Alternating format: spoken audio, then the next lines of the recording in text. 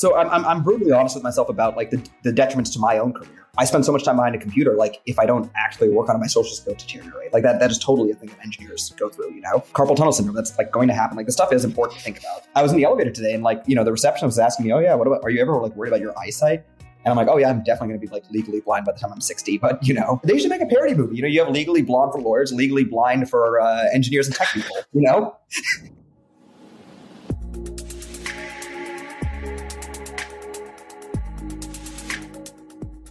Hello, and welcome to another episode of Ken's Nearest Neighbors, the podcast where I bring in fascinating people from my world, talk about life, data science, sports analytics, content creation, and much, much more.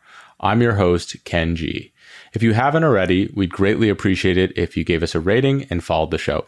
It helps us to continue to bring in incredible guests. This episode of Ken's Nearest Neighbors is powered by Z by HP, HP's high compute, workstation grade line of products and solutions. Today, I had the pleasure of welcoming back Shashank Kalanithi. Shashank is the reigning Iron Analyst, a data analyst turned senior data engineer, a YouTuber that has now amassed over 100,000 subscribers, and most importantly, a good friend. In this episode, we talk about how technology can be one of the great equalizers for inequality in the job market, how he was able to 6x his income through this field over the last 4 years, and about his experience on the Iron Analyst competition. I've linked the full competition in the description below if you're curious about that as well. This was a great chat with Shashank. I hope you enjoy it as much as I did. Shashank, thank you so much for coming back on the Ken's Nearest Neighbors podcast. Again, you're one of the very few people who has been on for a second time, which, is a great honor, let me tell you. We obviously caught up at the Creator Meetup a little over a month ago, maybe a little longer than that now. And I didn't get to sit down with you there. I definitely wanted to get you back on. Obviously, there's been some changes in your career. So I'm really excited to have you here to talk about your experience with the creator event, with your career, with your prospective move to a new state. And I think we'll have a lot of fun here. Thanks, Ken. I'm excited to be here. And it is a huge honor to be on the podcast for a second time. Our conversations are always really interesting. So I'm ready to get to it. Amazing. Well, first, I want to congratulate you on air for hitting the 100,000 subscriber threshold. I know that happened a little while ago, but I think we all knew that it was destined to happen unless you just randomly deleted your channel. You're obviously providing such interesting and useful information. I'm interested in maybe how that's fit into your career as a whole. You're creating a lot of content, and I'm wondering, what is your onus? Like, what's the reason that you're providing such valuable information to so many people? So it's kind of twofold, right? Like you said, it kind of dovetails into my career. Actually, funny story, it dovetails a little bit less smoothly than people would think it does. A lot of it has to do with the fact that it's because I teach kind of to people at a certain level. And then so like people that are like, managers and stuff typically don't end up seeing my content. But I'm hoping to change that in the future and like, kind of upgrade the content, especially because we've reached a length of time where people who have been with my channel for a while actually like have jobs or moving up in their careers. And so they're expecting more advanced content. But something that has helped me a lot of my career is that I take on new problems and learn about like new Python libraries. And new data visualization libraries and stuff, because I, run into new challenges of trying to make stuff interesting for the channel. And I get to meet just a lot of really talented people who I learn, a ton from, you, Tina, Zach Wilson, the Seattle data guy, just tons of people who know like a lot about their field. And then, there's also fun stuff like, the Iron Analyst, which is as much as people might think that might be like an impractical thing. The general thought process of how can I drive as much value in as little time as possible underlies the entire Iron Analyst like competition. And I think is the kind of core thought process that any successful corporate person has, regardless of what your career is. If you are successful in corporate America, at your core, you're thinking, what is the greatest value I can like drive with the minimum amount of time, and trying to optimize for that to some extent. As far as why I started the channel, one was, kind of just to put out some of my teachings over there. But two was because I noticed like in America, we talk a lot about inequality of opportunity, inequality of just, like in general, right? Which I very much do believe exists. And I think one of the great things about the technical careers, software engineering, data analytics, data science, is that these are careers that are more meritocratic than others. Not every other career, but they're more meritocratic.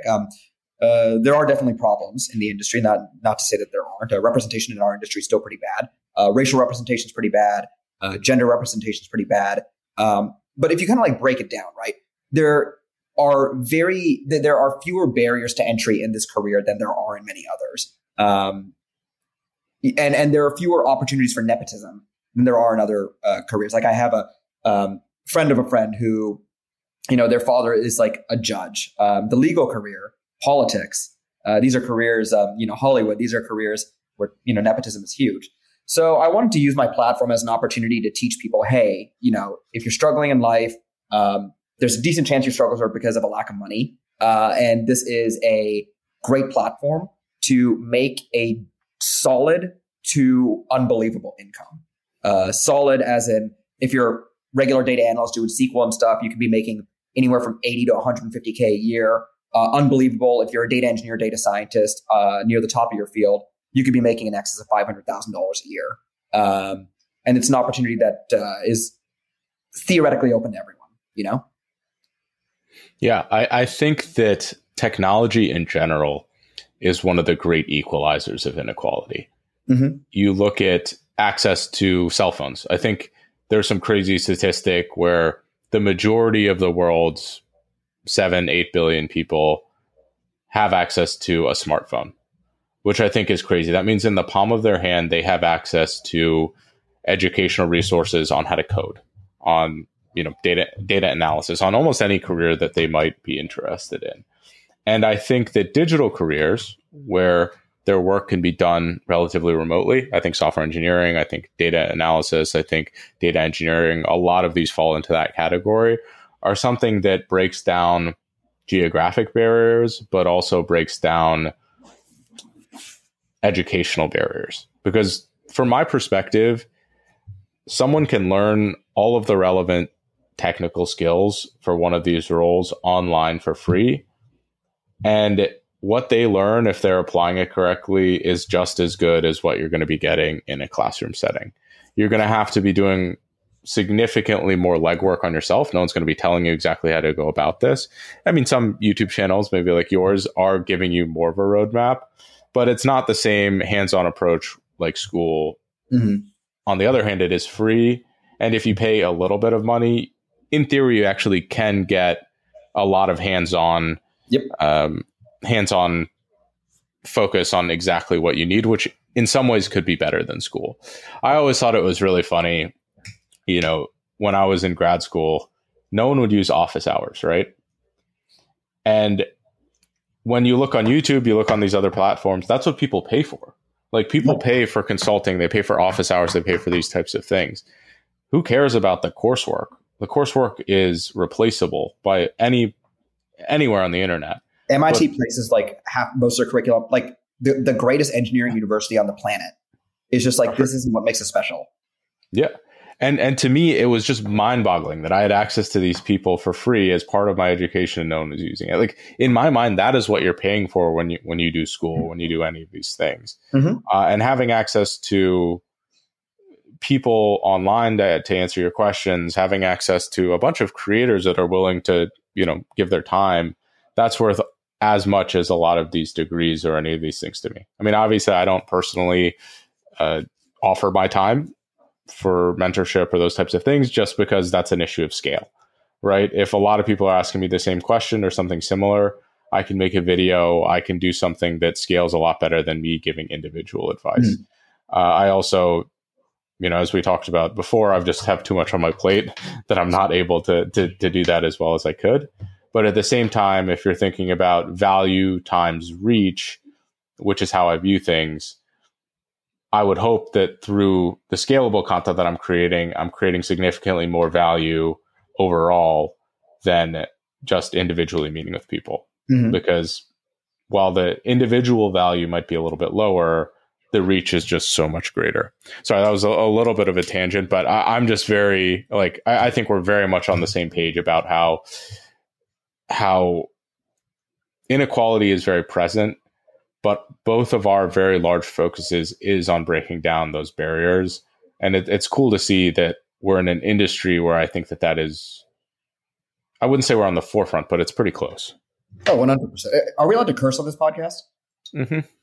So there's that great book, Bullshit Jobs, right? That it kind of talks about this very interesting concept.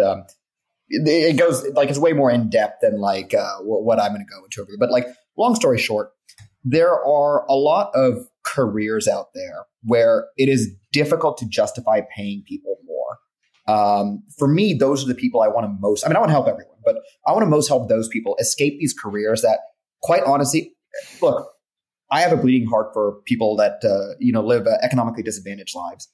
But there are some economic activities I just can't wrap my head around, like, how can we pay people a lot of money to do these things? A great example of this. Yesterday, I went into an undisclosed bank. I don't want to say because I'd like to be a sponsor of the channel one day. But I went into an undisclosed bank, and I signed up for an undisclosed credit card at this undisclosed bank. And this, awesome credit card, great perks and everything.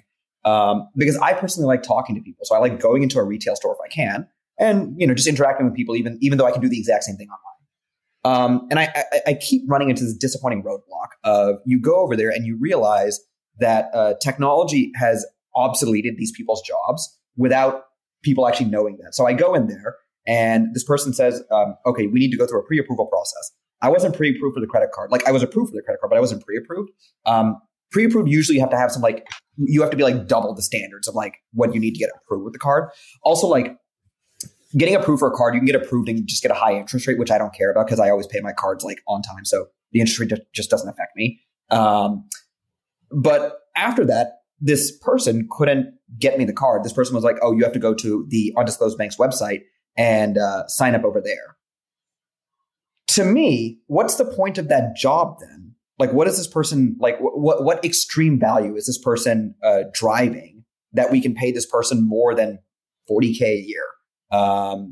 And that's kind of where I think the American economy has, or I think economies all over the planet, but the American economy has a lot of these jobs where it is very, very difficult to justify paying people more because the algorithms actually control everything they can do and say. And I would like to give that person the opportunity. Hey, learn Python through my channel, learn SQL through my channel. It's all free. The most expensive thing I sell is $5 on my channel. And that too, it's optional. Like, I show the full guide and I'm like, if you want to, you can buy it in paper format. And hopefully that person can like pick that up and like, make a job where it is very easy to be like, oh yeah, we need to pay this person $100,000 a year. Like, they're driving, extreme value in our company. Right. There are a lot of service jobs like that. Yeah. Well, it brings to mind one of my, I wouldn't say it's one of my favorite books. It was a very good book. It's called So Good They Can't Ignore You by Cal Newport. And the idea is that if you get so good at a skill that you're irreplaceable to your organization, your value goes up dramatically. They talk about this also in the 4-Hour Workweek by Tim Ferriss, where if you're irreplaceable, you have unbelievable leverage to take time off, to work significantly less, to do whatever it is. And that's twofold, right? You can get really good at a specific role, better than everyone else to make yourself replaceable. But you can also find a job where the job is very dependent on your skill and ability. So a lot of people talk about the idea of a 10x data scientist or a 10x developer or whatever this is. And you brought this up a little bit offline, but there isn't, in my mind, such thing as like a 10x bank teller, right? How could someone possibly be that much better at their job if their job is very narrowly confined? Like, so where is your leverage to be the best, Exactly. In a way that matters. Sorry, you can be the best. You can offer excellent customer service. And I've been to banks where they offer excellent customer service. And, the best thing I can do is write a letter to the head office. But beyond that, like what is, and this is not all service jobs, right? So for example, I used to work at Nordstrom. And Nordstrom, we have like retail people and they get paid commission. And that's different, right? Because I can go in there and I can be like, I want X, Y, Z. And I've had amazing experiences at Nordstrom where like This person like helps me get exactly what I need. But at a bank where the products are very structured, approval is automated, and you can't overwrite anything. Did I ever tell you the story about how data science completely obsoleted the bank manager role? Like, so yeah, we're a little bit different in age, so you might remember this. But I remember back when I was a kid, right? So I'm a kid of the 90s. My parents would go into a bank, and we'd spend a lot of time in banks, right? So in my mind, banks are this place you spend a lot of time in to get, mortgages, X, Y, Z, right? And it was because my parents like were doing all this stuff at the tail end of the 1990s and then like the early 2000s, when a bank manager, this is before like computers just took over everything, a bank manager could approve or deny your loan. And they could do it based on certain factors you give them. Oh, this person's a good member of the community. They have all these business things that show that they're like trustworthy. They kind of like look like a trustworthy way, which, introduces all kinds of bias separately. But, it used to be a job that was respected on the level of a doctor or like a lawyer. Depending on who you are, right? But a doctor, let's go with the doctor. Insurance, yes. Yeah. But now it's a glorified sales role. Like a bank manager has zero ability to approve or deny anything at anything but the smallest credit unions, because data science, like your credit report, determines everything. My mortgage was not determined by a bank manager; it was determined by an algorithm that the people at the bottom have no. Again, it's a whole Andreessen Horowitz thing, right? You either live above the API or below the API. This episode is brought to you by Z by HP, HP's high compute, workstation-grade line of products and solutions. Z is specifically made for high-performance data science solutions, and I personally use the ZBook Studio and the Z4 workstation. I really love that Z workstations can come standard with Linux, and they can be configured with the data science software stack. With the software stack, you can get right to work doing data science on day one without the overhead of having to completely reconfigure your new machine. Now back to our show. Well, I, that's another wrinkle, which I think is really interesting to look at, is the amount of impact and control you can have in your work is something that I would evaluate an overall career on. Right. So, we talked about a bank manager. How much control do they really have? How much influence do they have to exert, influence on any of the things that they do? As you mentioned, they're sort of glorified sales managers. But at the same time, on the other side of that, I think sales is a career that you can, in some sales, you can exert a lot of control over, right? Smaller sales. Exactly. And so to me, if I were to relook at my career options, and obviously I like the one that I've chosen, mainly because I have so much control over the work that I do. And so software engineers, data analysts, data scientists, even salespeople for that matter, even lawyers to some extent, depending on the law firm, you have a lot of ability to control how you do your work. And if you can do your work at a higher level through that control, then you can clearly differentiate yourself. If you don't have control over what's going on in your work, you have very little, not value, you have very, very little means to go above and beyond and to prove that you're this irreplaceable person.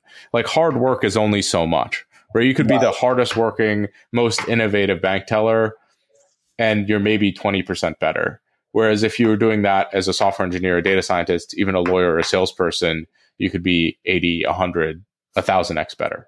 Which is with great. a SWE, like software engineer, it's even crazier, right? Because a lot of my friends who are SWEs, like they work 4 hours a day. So the ones that work 6 hours a day are actually like extraordinary engineers. Kind of the converse of what you're saying, but I think is also important. And this is kind of like my Machiavellian way of thinking is how much is the government in your corner? And this, for example, why do doctors get paid as much as they do? Why do lawyers get paid as much as they do? It's because you can't just get up one day and decide you want to become a doctor. Like you literally cannot just do that. In the United States, it takes like 8 years, 8+ years to become a doctor, or 8 years to become a lawyer. A lot of people are like, oh yeah, what regulation in software engineering? Anyone can become a software engineer, right? The regulation that's on the side of people who work in, data, software engineering, like, I'm kind of using software engineering as a catch-all term for these professions, is American visa law, if we're talking about America. If America had open immigration, like we just, let people immigrate here, obviously check people and stuff. The number of people that would come in from India and China to like fill in these software development roles, it would totally crush wages over here for that. This isn't a political discussion as to what immigration policy we should take. It's me explaining that one reason that the data science, engineering, these roles are paid so much is because the government's in the corner of we're going to heavily limit immigration and make it extremely difficult for people to obtain H-1B visas, permanent residency, and these other things that would drastically increase the supply of these qualified workers. The qualified workers, they exist in the world. They just they're not legally able to come here. Yeah. I mean, that's 100% true. I think that that's something we see in wages in other countries around data science. In India, I think data science is a very well respected role, but it's not proportionally as well paid as it is in the States or in some places in Europe.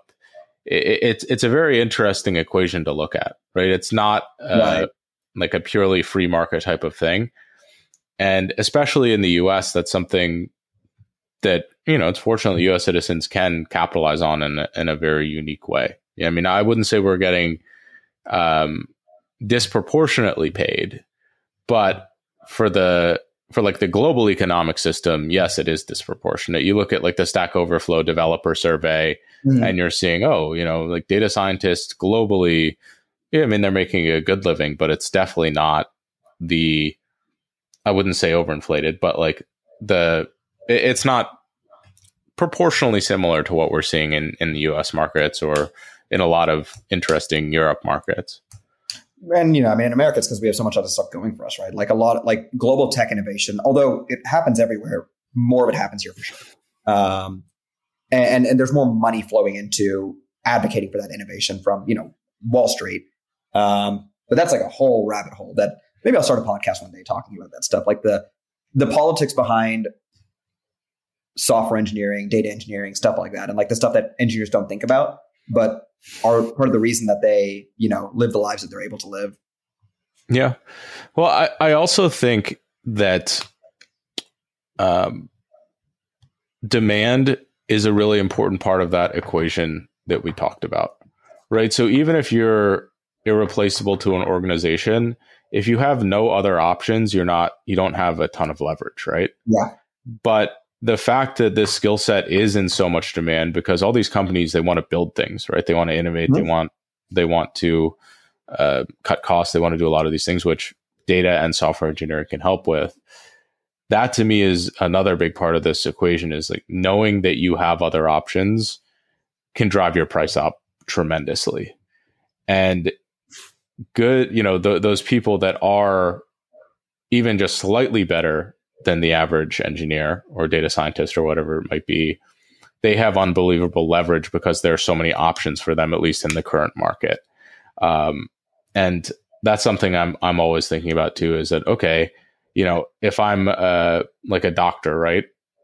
Are hospitals going out of their way to find new like doctors? Is like a 5X doctor better than any other doctor in terms of competitors?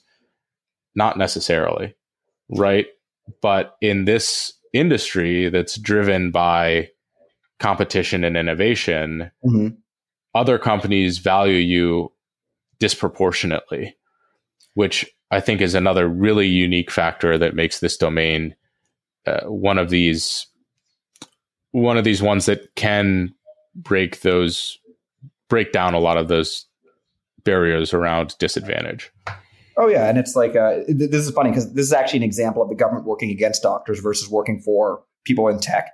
If you're a doctor, like you can't just switch states instantly and go like halfway across the country and go work somewhere else. You can't. Working remotely, there's regulations around that. But if you work in software, there's this great book called The Code. I forget what the author's name is, but she's this really smart lady from the University of Washington. And I'm heavily simplifying over here, there are many reasons why California became Silicon Valley and not Dallas, Texas, even though Dallas, Texas has Texas Instruments, which at the time, and even today, is one of the greatest innovators in chip technology. TI-83, baby. Yeah, there you go. And one of the big reasons is because in California, non-competes are very difficult to enforce. Extremely. You basically can't enforce them. In Texas, they're very, very easy to enforce. And because of that, there's a huge, if you're, an engineer or you're a tech person in California, switching companies is super easy.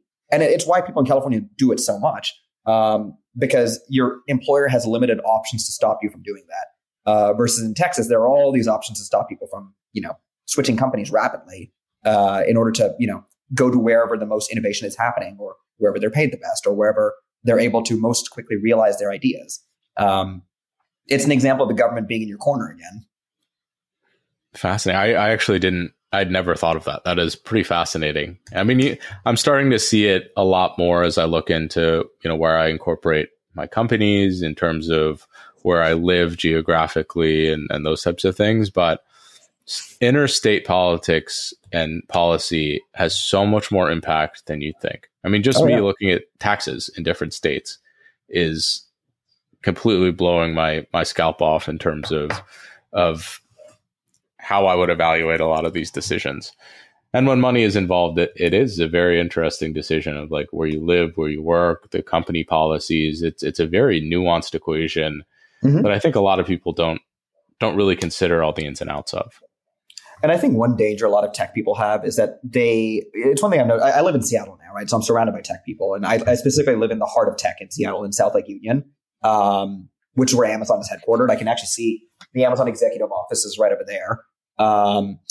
And it's something I've noticed a lot of people in tech, because a lot of them don't understand government very well. They kind of misconstrue the value that they drive as to the reason that they get paid the insane salaries. Like for me, it's when I found out that people in engineering can get paid $500,000 plus before they hit the age of 30, that I was like, okay, like there's definitely something going on here. That's not just these people are very smart. Like very few people are that smart. But how are all these people? And, it's still not easy. This isn't like something that just everyone gets paid. But a decent number of people do get paid that amount of money. And that's what kind of got me researching. Okay, what are like the systematic things that push up the wages of these people?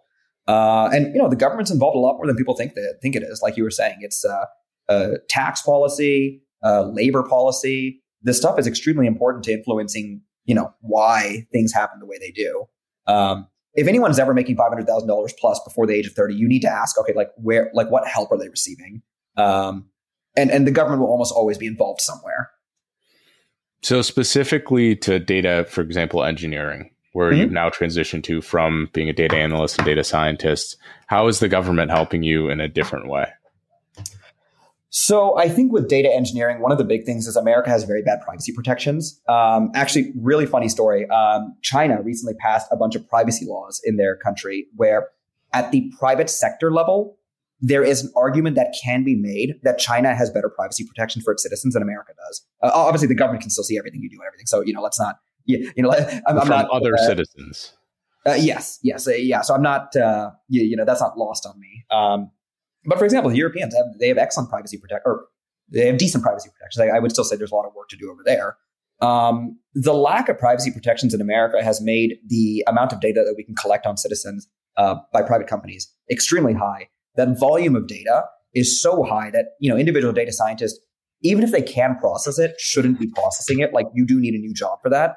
And that's where data engineers come out of, right? So at a really high macro level, I think that's one way the government helps me as a data engineer. The US is very, very slow to enact any form of legislation on that. And even when we do, like California has something, but I'm in Washington, and then, there's always business in Texas where, as far as I'm aware, nothing's going on over there.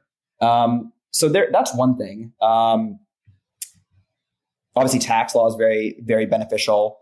Probably a really interesting example that people may not know about. If you work enough time in tech, you'll spend time with the Romanian outsourcing team.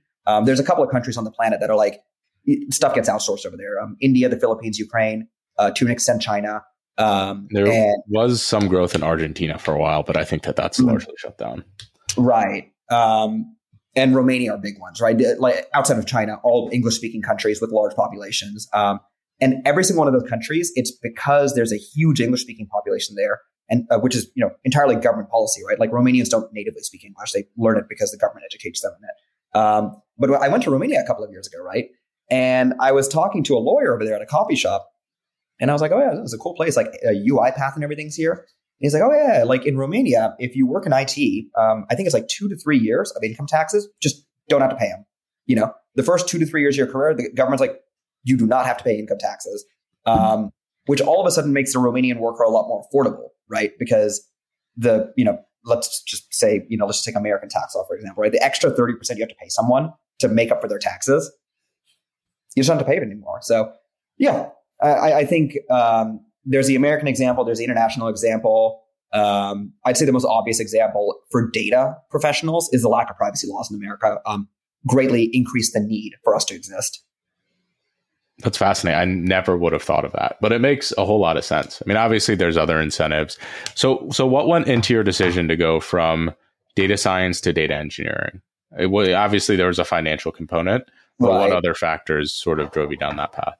So there was a couple of things, right? So I started off as a data analyst back in 2018 or something. Got my first job over there, and I was very, very lucky to have a young boss who was also like quite visionary, like for his own life and everything, and like told me about that. Data science exists.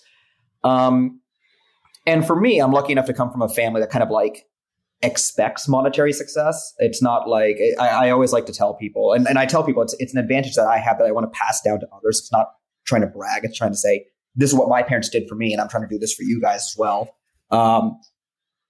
The household I grew up in, it was never like, are you going to make $100,000? It was how many hundreds of thousands of dollars per year do you plan on making? It was kind of the thought process that really was dug into me from a young age. And because of that, when I started off as a data analyst, I was being paid $55K a year. And I was like, okay, well, what's the upside on this job? Where do I eventually go from here? The logical conclusion was, okay, as a data analyst, unless I go into like management, which I didn't really want to at the time, I basically have to become a data scientist to make, the kind of income that I would find acceptable personally. So that kind of like started the impetus of it. And then eventually what started to happen was I started to realize Tableau really bored me, like BI tools and stuff like that. And I was a lot more interested in like coding work and in like deeper analysis. I love using machine learning algorithms to like find interesting correlations and, stuff, correlations in like data. Basically from a intellectual rigor perspective, I didn't find data analysis particularly interesting. And so that's where I like that first company I was at, Interstate Batteries, was kind of where I like set my sights on, okay, I'm going to become a data scientist. And I wanted to do it without getting a master's degree. And the funny thing is actually like you were very instrumental in that decision to like not get a master's degree and try and get into data science. Because I remember I asked you once what you thought about it. And you were like, I didn't get a confident like, yes, get a master's degree. That is going to make you a data scientist. It was like lukewarm at best, And then I was like, okay, well, this guy knows what he's talking about, obviously. So let me not focus on the master's degree. Let me focus on like differentiating myself in my career. Went to Nordstrom eventually, and then was a senior data analyst over there. A lot of opportunities to do data science work. I really forced my work into data science and analytics over there, and actually inadvertently a lot of data engineering because I was building a lot of tools for the data analyst to use because I was one of the few data analysts that knew how to code on the team. And yeah, I was. Quick segue. How did you force your work when you say that? Like, what do you mean by that? Oh man! So this is a technique I tell people in private that I try not to advertise on podcasts in case a boss hears me. But basically, if I find work I really don't want to do, usually it's building a dashboard or something like that, or running like a very boring SQL query. What I will do is I will put that work on the back burner and I'll do something I'm very interested in, but make sure it drives a lot of value. Like I'll code up this like whole tool that like automatically like, offloads a bunch of work for a bunch of analysts, and I'll show my boss that. That way my boss is like, well, I mean, okay, so he didn't do what I asked him to do, but I mean, this is also very useful. We can't just like, I shouldn't reprimand him because this is very useful. And then obviously, I do have bosses that are like, no, but we also need you to do this other thing. But usually, I mean, I've had great bosses that like work with what I want to do in the workplace. But that I feel like to an extent, I also do earn that. I'm very lucky on one extent. And then, there is obviously some work that goes into like driving value in stuff I'm interested in. So, then there's an incentive for the boss to keep me because they're like, okay, well, he's putting more work in than, most people would, and he's doing it. He's driving value. So that's what I mean by doing work you want to do. I'm not advocating this strategy very strongly. I'm saying it worked for me. I will also say I'm just an extremely lucky guy that I've had only good bosses. But I know a lot of people that's just not the way it is. Yeah.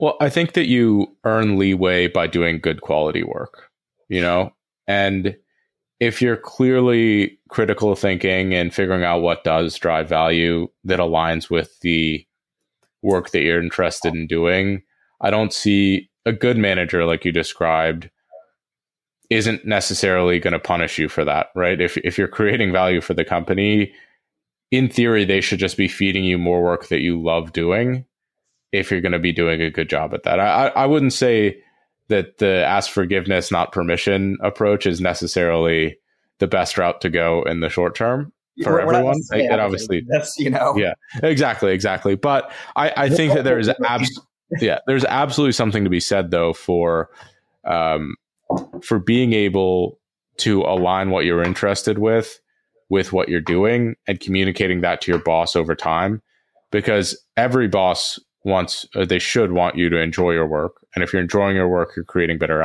outputs. So if you can align those things, which I think is not overwhelmingly difficult. I mean, there are going to be some things that like you probably are going to get tasked with that you don't want to do. But if you're good enough at the other things that you do, like we described earlier, so good they can't ignore you, then they'll just give that work to someone else. So, and that's what happened.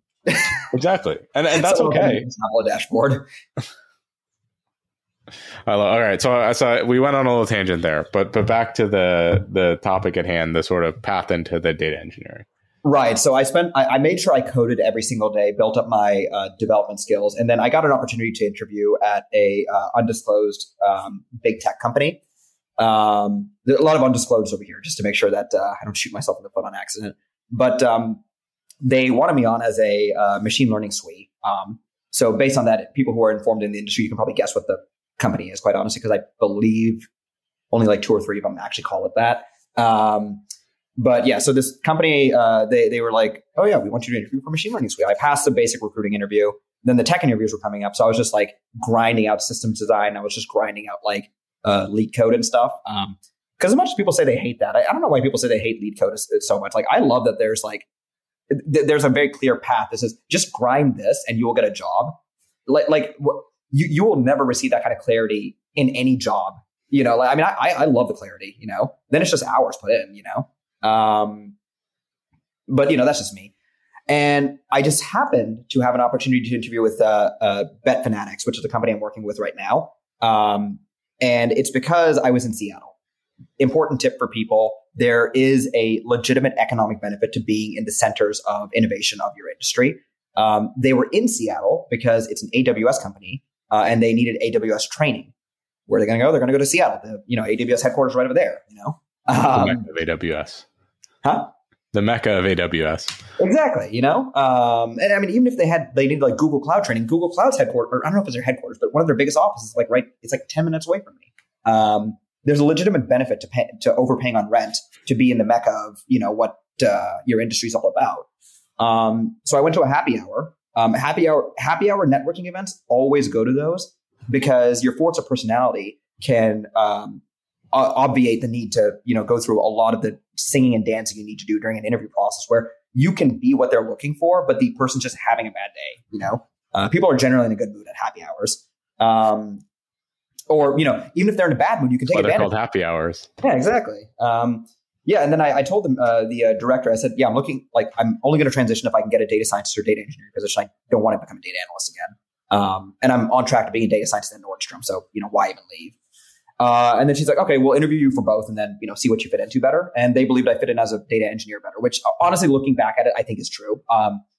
If you want to become a data scientist on the IC path, you eventually have to learn the core mathematics behind it.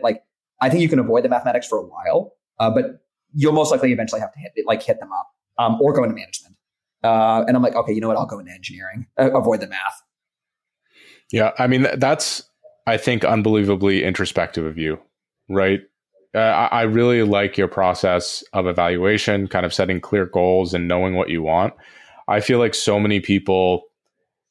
seems like so many people forget that step, right? Mm-hmm. I like to think that life is sort of a greedy algorithm, mm-hmm. where you go to the best opportunity that you have with the information that you have. but people forget that they can also gather more information to make a better informed decision. And part of that is thinking about where you want to go and what the process is. So I think that making the best decision for based on the research that you do and the understanding of yourself is a very valuable thing to add. I am interested. Obviously, we've talked. I know that like finances are important for you, right? That is something that is a key motivator.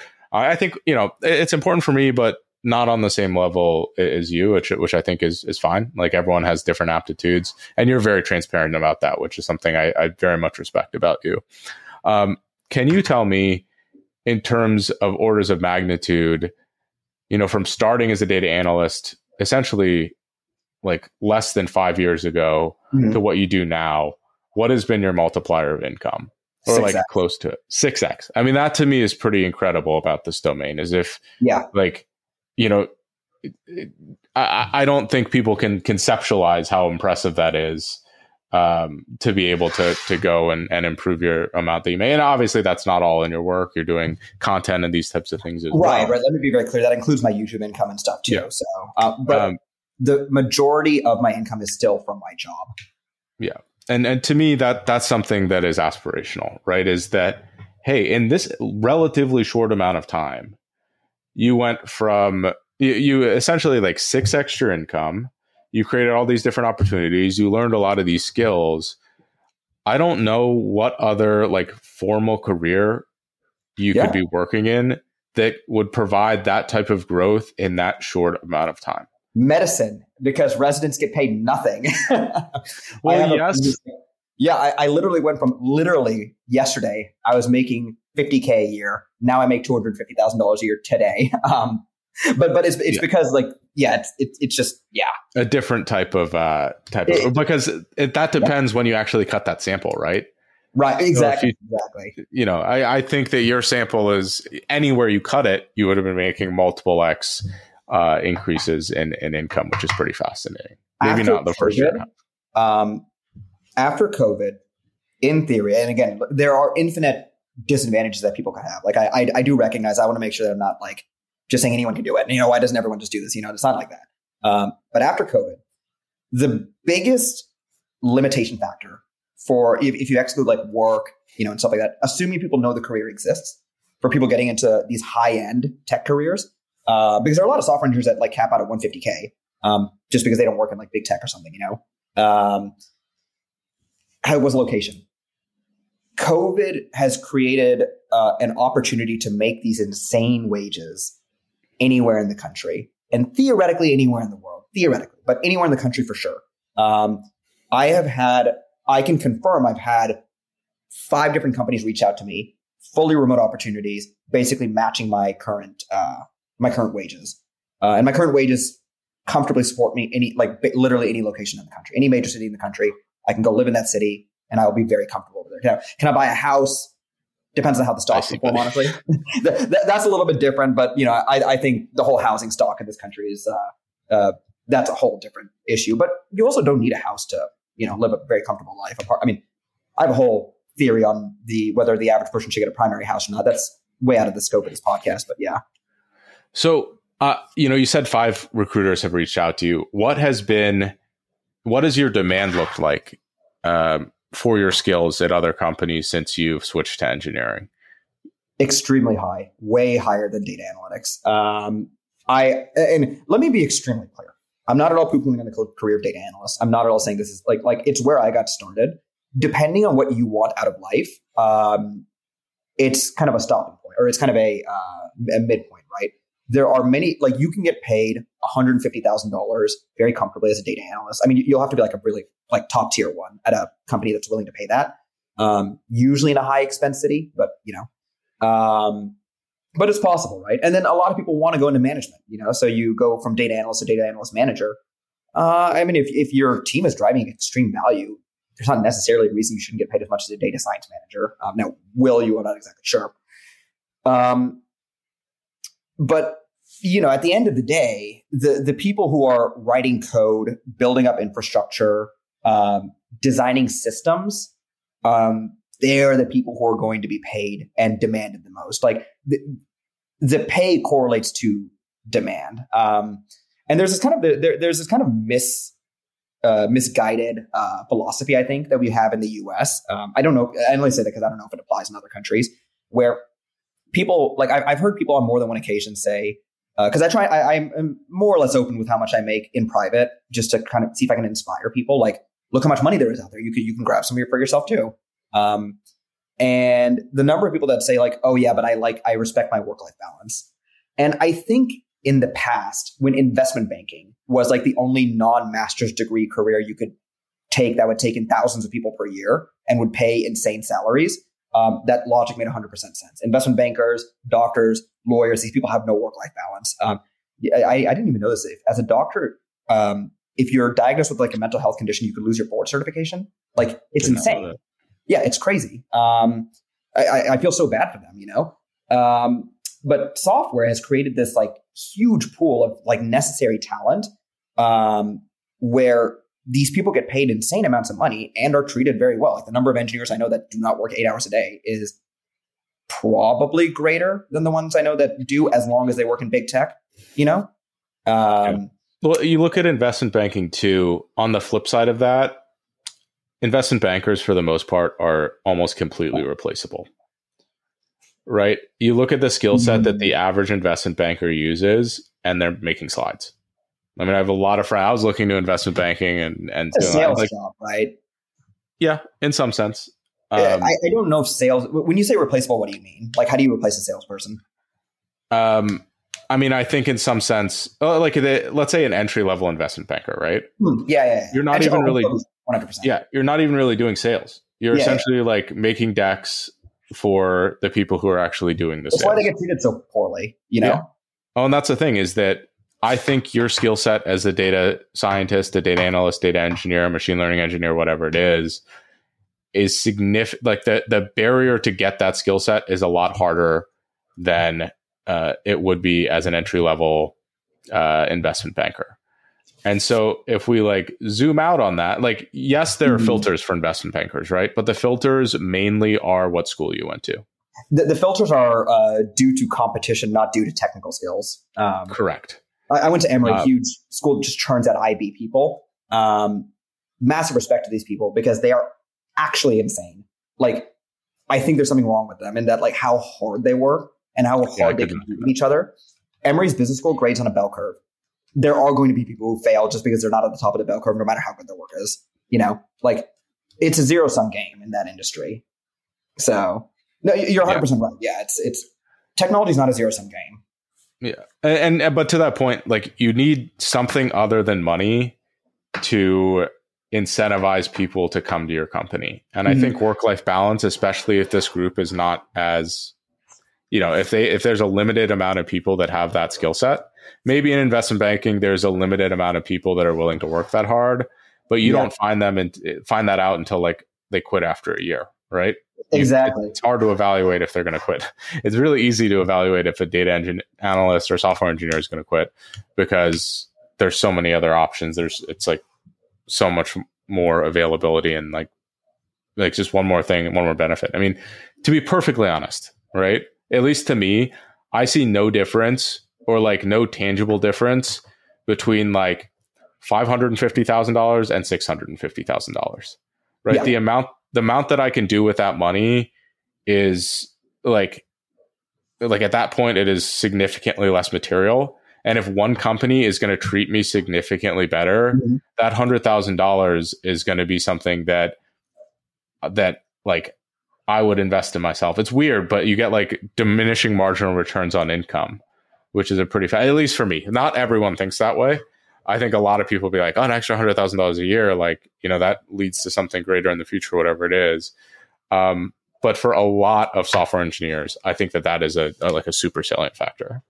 Oh, it's 100% true. I mean, with IB, I think one thing people like about it is that you were talking about leverage, right? IB gives you an insane amount of leverage if you're willing to perform at the absolute highest levels, because you get a cut of the deal. You know, that's it's the way technology scales by the people impacted. IB scales by the dollars involved, and I think that's why people are into it. You know, because the potential to become an insta millionaire is there. if you are willing to just put your head to the grindstone and, basically not have a life, which is why I like engineering. It's a career where you do get, I don't know if you get that kind of leverage. Like, I don't know how many engineers can make $1 million plus a year. But like you said, like at a certain point, what's this money even doing, Yeah. Oh, I would say disproportionately, maybe it's because they have more free time, engineers, data folk, whatever it is. I think that they're more inclined to do side hustles, start other businesses. And the return on that to me is infinite. Like, to be perfectly transparent, Sure. I already make more money annually on the other businesses that I have than I do in my main work. And it's pretty close. It's not like, but the amount that the content and the agency stuff and the courses, the amount that's grown annually is like unbelievable, right, in proportion to the amount that my income that a company would pay me has grown. Like, and how long have you been doing this stuff versus your job, right? Exactly. Yeah. And so to me, that's something that's really interesting, is that, okay, like, yes, it investment banking and one of these other careers can scale in that way. But if you're interested in having like upside through your own things, you can use that extra time, that like balance in the work-life balance, to do whatever you want. Right. I mean, I know some people, like crazy people, that are working 2-3 full-time jobs in tech that are each paying like over $100K a year. Beginning of the pandemic, that's what I was doing too. It's again, because you totally can, if you manage your meetings well and you turn in your work. And I see zero ethical issues with that as long as you are turning in what is expected of you. Yeah. And the companies aren't competing or anything like that. Oh, right. Yeah. I mean, well, and that's usually you have that written into your employment contract. Like, there's like a list of companies you can't, yeah, exactly. Yeah. What was I going to say? Oh, but to just rewinding a little bit to the data analyst, and you weren't poo-pooing it, but you were saying, hey, this is maybe more of like a pivot point, right? Or I look at it as sort of a trampoline. So in one of the most recent videos that I made, is data science a good career? I talk about exit opportunities, and from a data scientist, what is the outcomes that you can go into? I mean, it's pretty open. You can go into a bunch of engineering, you can go into management, you could even technically start your own stuff. I look at a data analyst role in a very similar way, where a lot of these other opportunities that have tremendous amounts of upside, they're now accessible to you. Yeah. And, exactly. And, some people might love data analyst work. That's totally fine. You can continue to do it. But that's not, in my mind, where the value is. The value is where you can actually go from there. And like the other opportunities that can come out of it. I mean, data analysts, for the most part, are a bit more generalists. And the ability to specialize, in my opinion, is where you can make true financial and personal growth. Because when you specialize, it's a lot harder to replace you, right? Because you know this very important thing really well. And maybe this is a lot on just like general career advice, but I really behoove people to think about what is the upside, what is the exit opportunity, even when you're just starting, right? That's exactly what you did. And it might be hard to do that, but that's also part of the work, is that when you're doing it, you can start thinking about, what do I actually want to do from here? Do I enjoy this? Because my greatest fear is getting caught up in the momentum and just idling, basically. Maybe that's a personal thing, but I get very uncomfortable when I'm like, where's this going? What's it all for? Look, we spend the majority of our lives working at the end of the day, right? Like let's just exclude sleeping as an activity. The majority of our lives are spent working. I never understood people who don't put a lot of thought into their career, and into what is the 5-year plan from what we're doing here. You spend the majority of your existence doing this, and it's also why I'm very open about finances as well, right? Like, probably in a country like the US, or I mean, I'm going to say almost anyone on the planet, right? There's a minority of people I know that this wouldn't affect them, but a small, like 51% of your happiness is in some way dictated by how well are you managing your money. It's not how much you make, right? Like you can make 150 be very, very happy. You can make 550 be completely miserable. but how do you manage your finances, right? Do you spend a lot less than you make? Do you have a cushion in the inevitable, hope, God forbid, but the inevitable case that something bad happens to you? Can you, sustain yourself based on your savings? And, a lot of that is determined on how good is your job? How much money are you able to generate from your job? How in demand is what you're learning, right? Why are there all these YouTube videos of people showing their workspace at Google? It's because people know that this is a desirable place and a desirable place to work. And you can get instant clicks from just, showing your workplace. Again, not putting down anyone that did that. I'd say now it's a bit overdone, but, not putting down anyone who's done that. And I don't know. I heavily encourage people to have these uncomfortable conversations with themselves, right? For me, it was uncomfortable when someone told me, I had an investment bank friend tell me, oh yeah, but I have a couple $1 million in owed money over the next decade or so for XYZ. Basically, the career path for people with a certain set of skills, IB makes a lot of sense for them. And if they're willing to put in a certain amount of effort and stuff like that. Not becoming a doctor, I don't have the career certainty that doctors do. Doctors do not get fired unless they really, really mess stuff up, right? You're more or less guaranteed a solid lifestyle for the rest of your life, right? Just don't TikTok your operations and leave tools inside the patients. Like that guy that, I don't know what country he was in, but some doctor was doing that, left stuff inside patients. Don't mess up that badly, Yeah. So I'm brutally honest with myself about the detriments to my own career. I spend so much time behind a computer. If I don't actually work on it, my social skills deteriorate. That is totally a thing that engineers go through, carpal tunnel syndrome. That's going to happen. The stuff is important to think about, I was in the elevator today and the receptionist was asking me, oh yeah, are you ever worried about your eyesight? And I'm like, oh yeah, I'm definitely going to be legally blind by the time I'm 60. But they should make a parody movie. You have Legally Blonde for lawyers, Legally Blind for engineers and tech people. We'll put it on your channel. Yeah. Oh, that's a great idea. I'm going to do that. Okay. There you go. I think that is one of the most salient points, though, is that it's all an equation for you to figure out, right? Based on what you like, your aptitudes, your interests. To me, the choose your own adventure portion of it is what makes it fun. Mm-hmm. But if someone else chooses your adventure for you, you're inevitably not going to be in a good place. And don't make up facts to fit a narrative. That's a really dangerous thing people tend to do. Confirmation bias, major issue. Yes. So I come from Dallas, Texas. I love the city. It has if you want to live a solid middle-class lifestyle, I will say Dallas, Texas is one of the best places on the planet to do it. Job opportunities are high, taxes are low, and the cost of living is quite low over there compared to how much you can make. But the number of people, friends I have in Dallas that are oh yeah, why would you live in New York? It's too expensive. Why would you go to LA? It's too expensive. What about all the taxes and everything?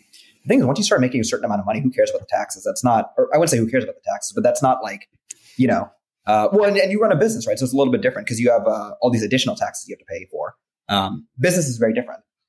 But as a, just an employed dude, and all my taxes go to my, they're just my income taxes. Even on YouTube, I just pay income tax on that. The opportunity, it's something I read on Reddit. And I thought it was kind of interesting about a lot of people from these smaller cities, which, again, nothing wrong with them, but sometimes they'll say that to justify their lower incomes. In Dallas, Texas, you're not going to be paid the kinds of salaries you're paid in New York. Again, not to say the cost of living is not a thing. I do think SF's a little bit ridiculous, but it's confirmation bias in a different way. Yeah, that is something I have been thinking about a lot recently. Is what lies do I tell myself to justify what I'm doing? And those are hard conversations for me to have. Mm-hmm. I've talked pretty openly, at least with my friends. I don't think I've done it via podcast or anything, but I've been pretty disappointed with myself this year. Right, I took on a lot of things, probably more than I should have, and I haven't been able to do them to the best of my ability. And to me, the question is could I have actually done them to the best of my ability, or am I making excuses for myself for not giving the best output, for being lazy, for procrastinating, for doing those types of things. And unfortunately, I think I am making some excuses for myself in a lot of ways. Like, yes, there's unavoidable things, but I could be saying no to more things too. I could be, I could be sacrificing some of my free time or some of the things that I enjoy to actually keep up with my responsibilities that I've chosen for myself. And, that's something that, again, these conversations with yourself are very, very difficult, but I think that's what you need to do to continually grow as a person and to evolve and to find the career you're interested in, or to be true to yourself rather than to your parents or to other people or whatever it might be. And, it's hard for, like, the point is, it's hard for us too. Yeah. It's not like an easy thing to do. It kind of sucks because you're like, wow, I could be so much better than I am right now. A lie I tell myself all the time is that coding is what makes me money. And it is, but it's not coding. It's the creation of value for my company, of which one part I hate about my job, but I have to get better at it, is managing Jira boards. And managing Jira boards and making sure other engineers are getting their work done. Because, let's say you're working with an offshore team, right? Like, managing that offshore team is, you can drive a lot. I can drive a lot more value. Like, currently where we are in product development, I can drive a lot more value by handling that better than I can by developing some random algorithm that does something that is maybe useful right now. Right. It's a hard conversation I had to have with myself this week, where it's like, okay, writing code right now, where we are in product development for myself, is not necessarily where I can drive the most value. Even though I'm an engineer, some project management is where I can actually drive more value. Yeah. I actually had that realization too. The problem is, I'm realizing I just don't like project management. Like, it's not something I enjoy at all. And unfortunately, you can't outsource parts of your job like you can in a business, right? In a business, you can you can do it, but it's like, I can't hire some dude to do it for me. Exactly. I mean, maybe you can at a certain scale. That's what I'm working on, is like, who do I hire to project manage my entire life? You said something interesting about your work. You said at the stage that you're at, you came into this company, if I recall correctly, like, as they're building things up and scaling things up. Can you talk to me about what that's like? I mean, a lot of people go into this system that's already like firing on all cylinders. It seems like this role is very much like, you get to be a part of the building process. If correct me if I'm wrong on that. Yeah, and it's super cool. It's one of the biggest reasons I joined, right? Because there's a limited number of opportunities in your life where you can kind of have everything. I always like to say, like, there's a great, it was like a paper I read on like the psychology of the average American. And it talked about kind of how Americans as a people, we are extremely hopeful for the future. And it reflects differently amongst Europeans, where that hope is a little bit more skeptical about like the guarantee of a better future. And a lot of that just has to do with, like, not because we're special, but because our land is special, good government policy in general, distance from foreign conflicts. And I swear I'm going somewhere with this, but it's an interesting, the living in America, being brought up as an American, but being brought up by immigrant parents, right? My parents are from India, and like, India is, it's a country, while it's doing better, it's still a country of little. There are 1 point whatever billion people, basically fighting over $2 trillion of wealth. That's not that much to go around. And a good section of that's just, people in the upper class are able to get it. So that immigrant mentality was very much like built into me, of like, you can't have everything you want all at once at the same time. And that skepticism for like, no, I have to like just sit and grind at the grind wheel. And I can't have everything I want. Yeah, I have to like struggle. Struggling is important because it's just the way life works. This job gave me a very interesting opportunity to not only work at a startup, but get paid very well to do so. Working at a startup is very easy. Getting paid very well once you do it once is fairly simple to do too. But doing both at the same time, it's a golden opportunity. How many companies can I get paid what I do to build infrastructure from the ground up and like define what legacy code gets built out? I am the legacy code,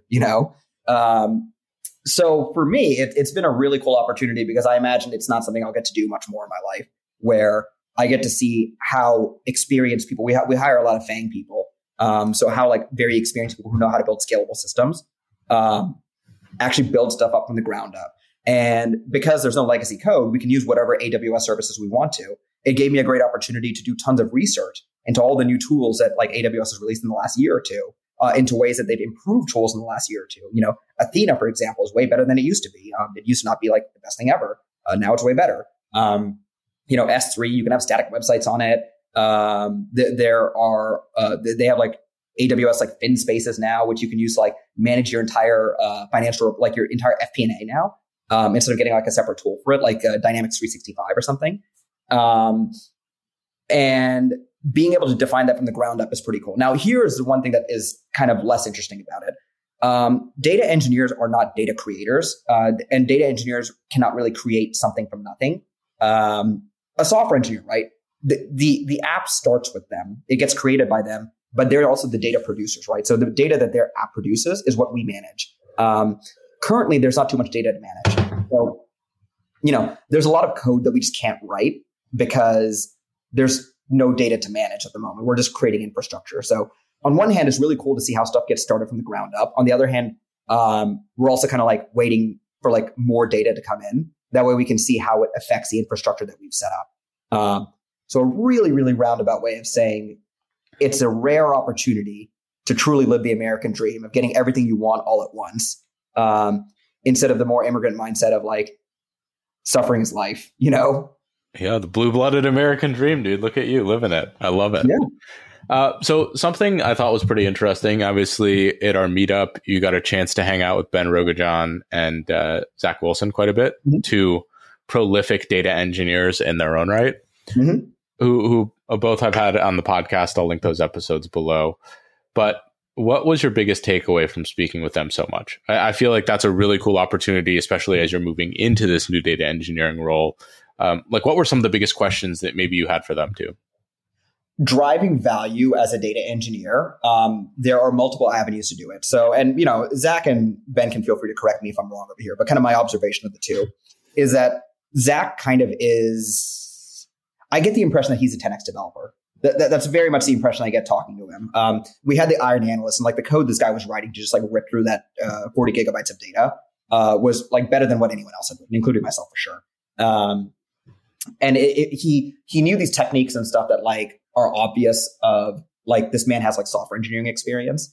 So I get the impression that he's a 10x developer, and that's that is not to. There's a lot of work that goes into that, especially anyone feel free to follow his LinkedIn and you'll see how far he's come in life. It is genuinely impressive.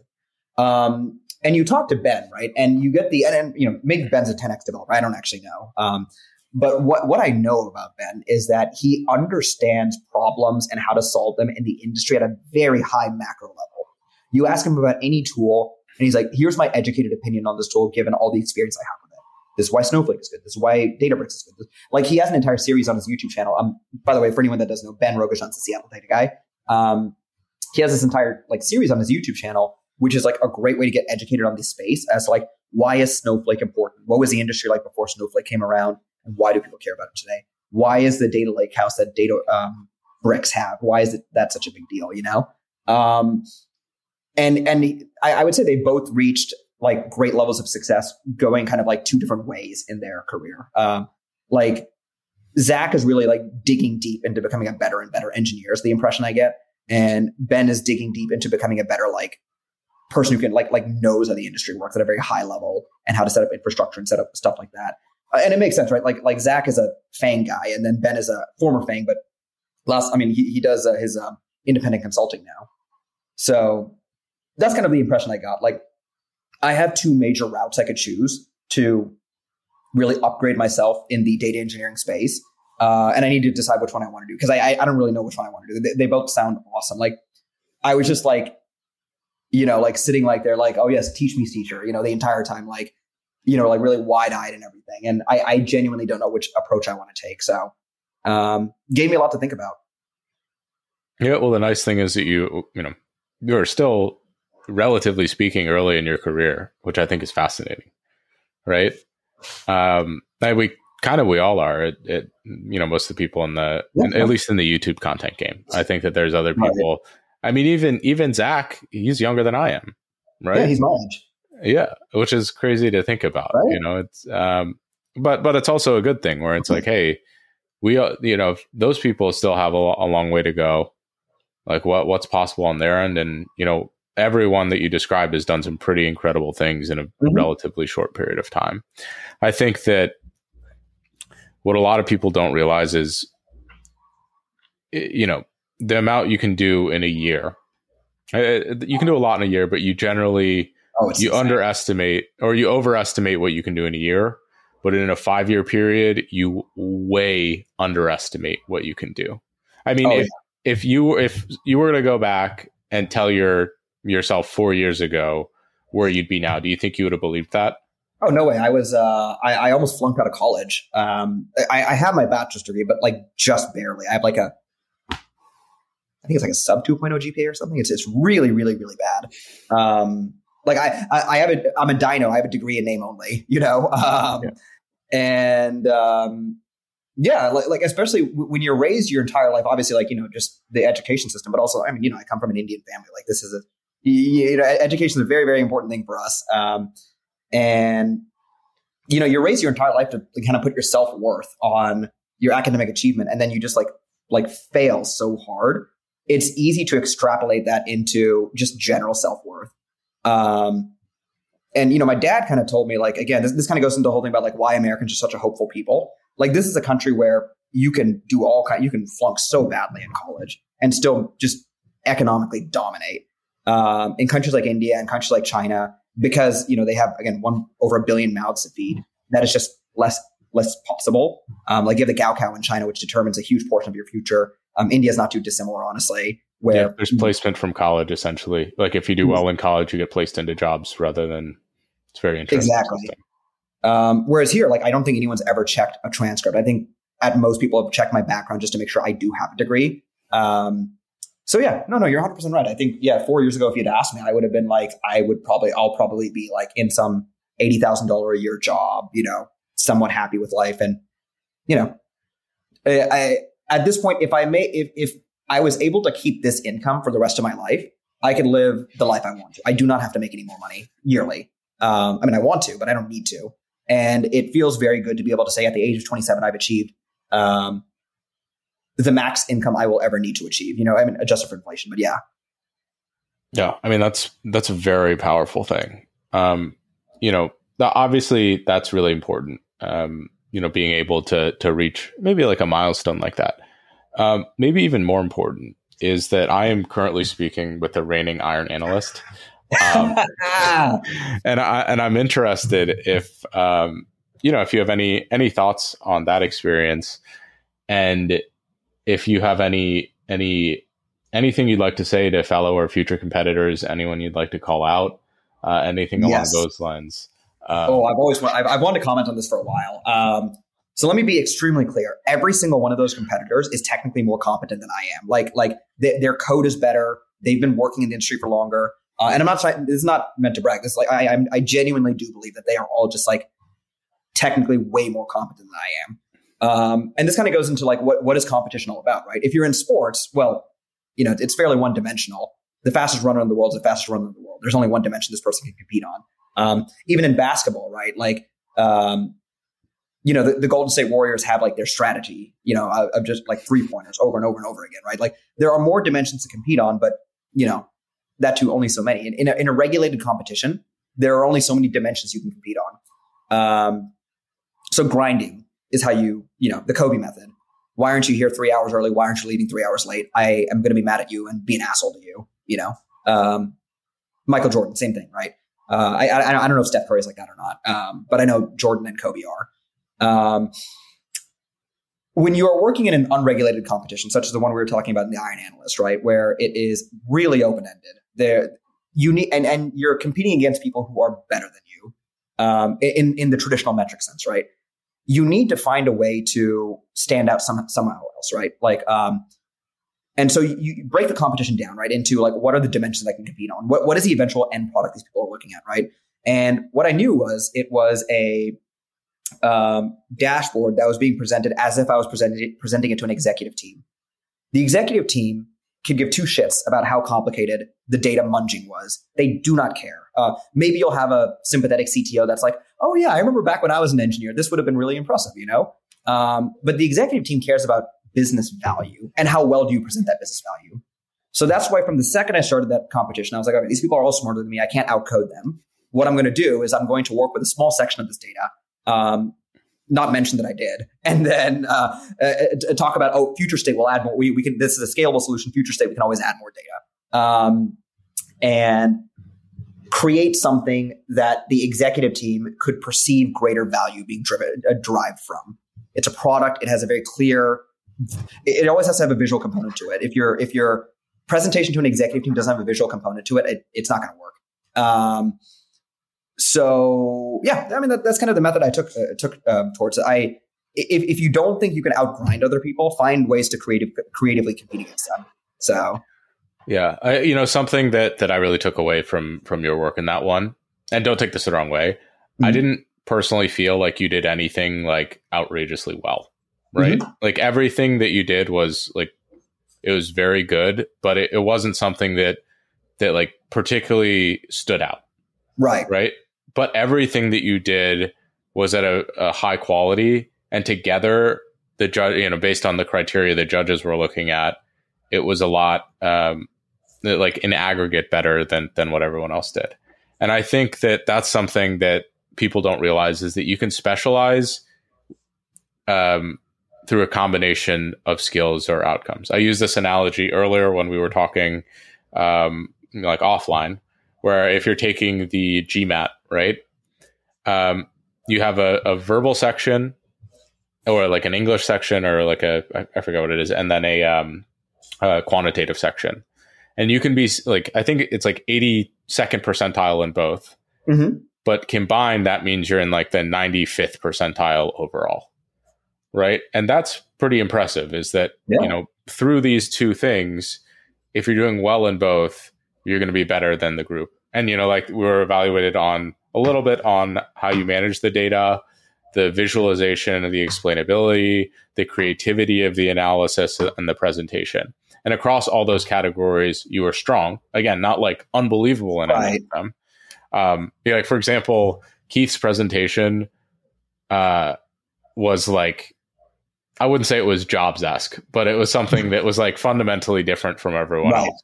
Or Zach's data engineering, it was fundamentally different. And for example, Luke's dashboard, I think, was like very clear, but in terms of ingenuity and a lot of those things, they weren't necessarily as well-rounded.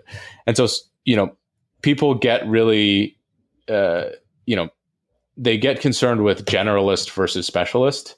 But I think it is a form of specialization to be good in multiple areas at the same time. Probably not all areas. I mean, as you mentioned, like the actual engineering that you did where you didn't use all the data. Exactly. Wasn't the strongest. Simple, But the other things that you did that were all very strong were what really carried you to the victory there. And I think that is such like an overwhelmingly cool idea. I think if you really put your mind to it, you could be elite in all of those. And I wouldn't say that everyone else was significantly better in terms of technical skills. That's definitely not true. There was, however, some controversy. Obviously, Luke suggested that you were cheating by streaming and having people, in theory, comment. What are your thoughts on that? So I would say, okay, that is a 100% fair way of looking at it. I don't believe I received any help in the comment section. What I will say is I challenge anyone else to try and code and talk about their code while they're coding, and tell me how much brain power that uses. It's mentally extremely taxing. Like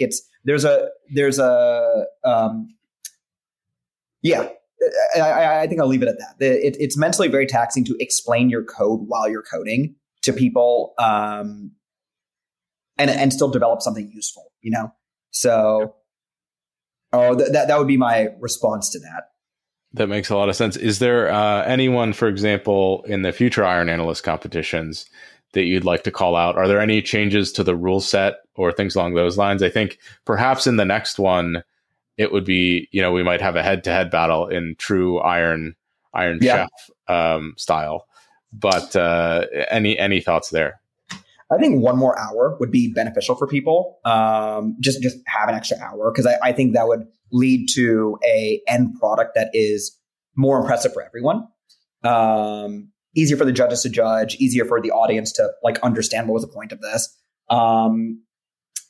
I think that's one thing that I would do. And then I don't know, the size of the data set and everything was, I think that's important to figure out. Okay, because this is a real business scenario, right? Like I have had instances at my company where like a director comes and they're like, hey, we need you to like look through all the sales and like find something. I have a meeting in like 3 hours. Like it wasn't some made up, I mean, it was a made up scenario, sure. But like the basics of the scenario it's something I've encountered in my, real career. And I'm very clear with my director. I'm like, okay, look, we have 3 hours to get this. My computer's only this powerful. So like, we can do X, Y, Z, and this is what can be presented. Give the plan, and then, So I think the data set size was fine. I don't know if you can standardize computers. That would be very interesting if the computers could be standardized between all the competitors. That plus 1 more hour. Standardizing the computers plus 1 more hour, maybe. Excellent. I think we'd concede maybe an extra half an hour. And then I personally liked the wrinkle of extra time if you were wearing Bright Data swag. That was I quite enjoyed that. And there's a nice sponsor engagement there as well. Again, is there anyone you want to call out? Is there anyone that you want to see compete next time? I want to see Ben compete next time. All right. I 100%. I was surprised that Ben wasn't competing. I was like, I want to see Ben compete. I want to see Tina compete as well. But I would love to compete against Ben. That's that would be, beating Ben would be a nice feather in my cap. I've beaten Zach Wilson, the elite data engineer. Now need to add Ben to my belt of victories. Amazing. Well, I think Tina said she would compete in the next one. Nice. Obviously there was not as much female representation in the competitors this time around, but I think that will change in a future Iron Analyst competition, nice. Which we're looking forward to. And the feedback seems to be good, so I would expect we'll be able to do another one at some point in the next 3 to 6 months. Is it like The Bachelor? Do I get to be like a judge in the next one or something? You can either be a judge, or you can maybe we can do something where it's multiple people take you on. Rather than like you're the benchmark that people go against. Yeah. And if I mean, it's in theory, it's no different where you like outlast the competition. Right. But that would be, that would be something. It's like, does Shashank remain the Iron Analyst, or does someone else dethrone him? That could be kind of a cool, cool approach there. No, I'm hoping we have to do it again. What would be really interesting is if, like, say you got a cloud provider to sponsor the competition, and no one is allowed to write any code. You only have to do it using all the cloud tools that are available to you. So, like, say you have AWS, right? Like, they have their own version of Tableau. There's obviously S3 and there's EC2, and like you can write SQL. Yeah, you can write SQL. That's the only language you're allowed to use. Could be an interesting way to go about it. It could be. I would be so blown out of the water. Granted, I probably wouldn't compete because we need an announcer, but yeah, I was looking at that data set and I was thinking of some fun stuff. I was actually very disappointed that that most people tried to stay within the data realm. Yeah. I thought there was a lot of really cool opportunities to find more general insights about the job searching population. Like, I would have loved to know on Indeed what the most popular like domains for work are. Mm-hmm. Like something around that, or something around like type of work by state. That could be pretty interesting too, or region, or those types of things. But at the same time, I think we saw some pretty cool stuff. I definitely learned a lot on the engineering side after walking through a lot of the people's code, which was pretty impressive. Well, and like one other thing I'd like to mention is like Mark, for example. So Mark was right next to me when I was like doing all this. Again, extremely smart guy, better engineer than I am for sure. one thing that he did that I took note of, right? There's a lot of unstructured data inside that data set. And I specifically completely ignored that because I was like, there is no way I'm going to be able to organize this data and like actually get anything useful out of it in the time that I'm allotted. And Mark just kind of went for it and got pretty far into it. I was very impressed with how far he was able to get into it. But I think the unstructured data was like given the time constraint, was an unrealistic thing, which is why I think an extra hour would allow for interesting things. The people who have like strong ML experience could get into the unstructured data and really tear that apart by the end, Yeah. You could make like a bot like a GPT-3 bot that produces job descriptions based on a prompt or something. That would be neat. Yeah. Yeah. Very true. Very true. Shashank, that was all I really had for you today. You have any additional thoughts you want to share? Any final thoughts as reigning Iron Analyst champion? You know what? The world is, again, recognizing the disadvantages that people might have. The world is your oyster. Life is meant to be taken by the horns. You very like investment banking. I'm just kidding. Yeah, exactly. Yeah, life is the bull market, and you're supposed to ride it all the way to major tendies. But I heard a hilarious joke today.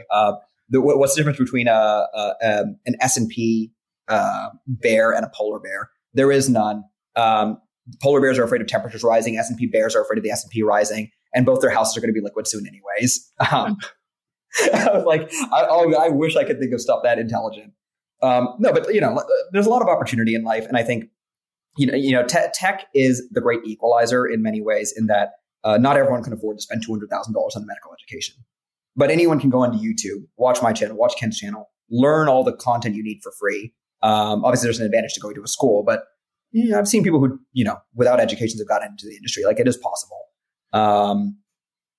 So like obviously being tech people, we do advocate for that. So take life by the horns. Don't be afraid to chase money to a healthy extent. Don't get obsessed with it, but don't be afraid to chase it, because you'd be surprised how much misery exists in the world just because people don't have like enough money to do just the basic stuff they need. And this career gives an opportunity for you to do that. And like Ken was saying, I've seen a 6x difference in the last 4 years. There's basically nothing else I could have done that would have done that. Yeah. Amazing stuff. A very optimistic podcast. Thank you so much for spending the time with me out of your day and providing such great wisdom. Thank you. Have a good one, Ken. Thank you for tuning into this episode of Ken's Nearest Neighbors. Many of you have been asking about how you can support the show, and we're extremely grateful for all the engagement so far. The best way that you can show your support is to subscribe to both the Ken's Nearest Neighbors and the Ken's Nearest Neighbors Clips YouTube channels. If you're listening to us on Spotify or Apple Music, giving us a rating and sharing any of the episodes with someone that you believe might find the content useful is also greatly appreciated. The Ken's Nearest Neighbors podcast is hosted by me, Ken G, produced by Bobby Hicks, and is edited by Mario Paul and Tony Pelleriti.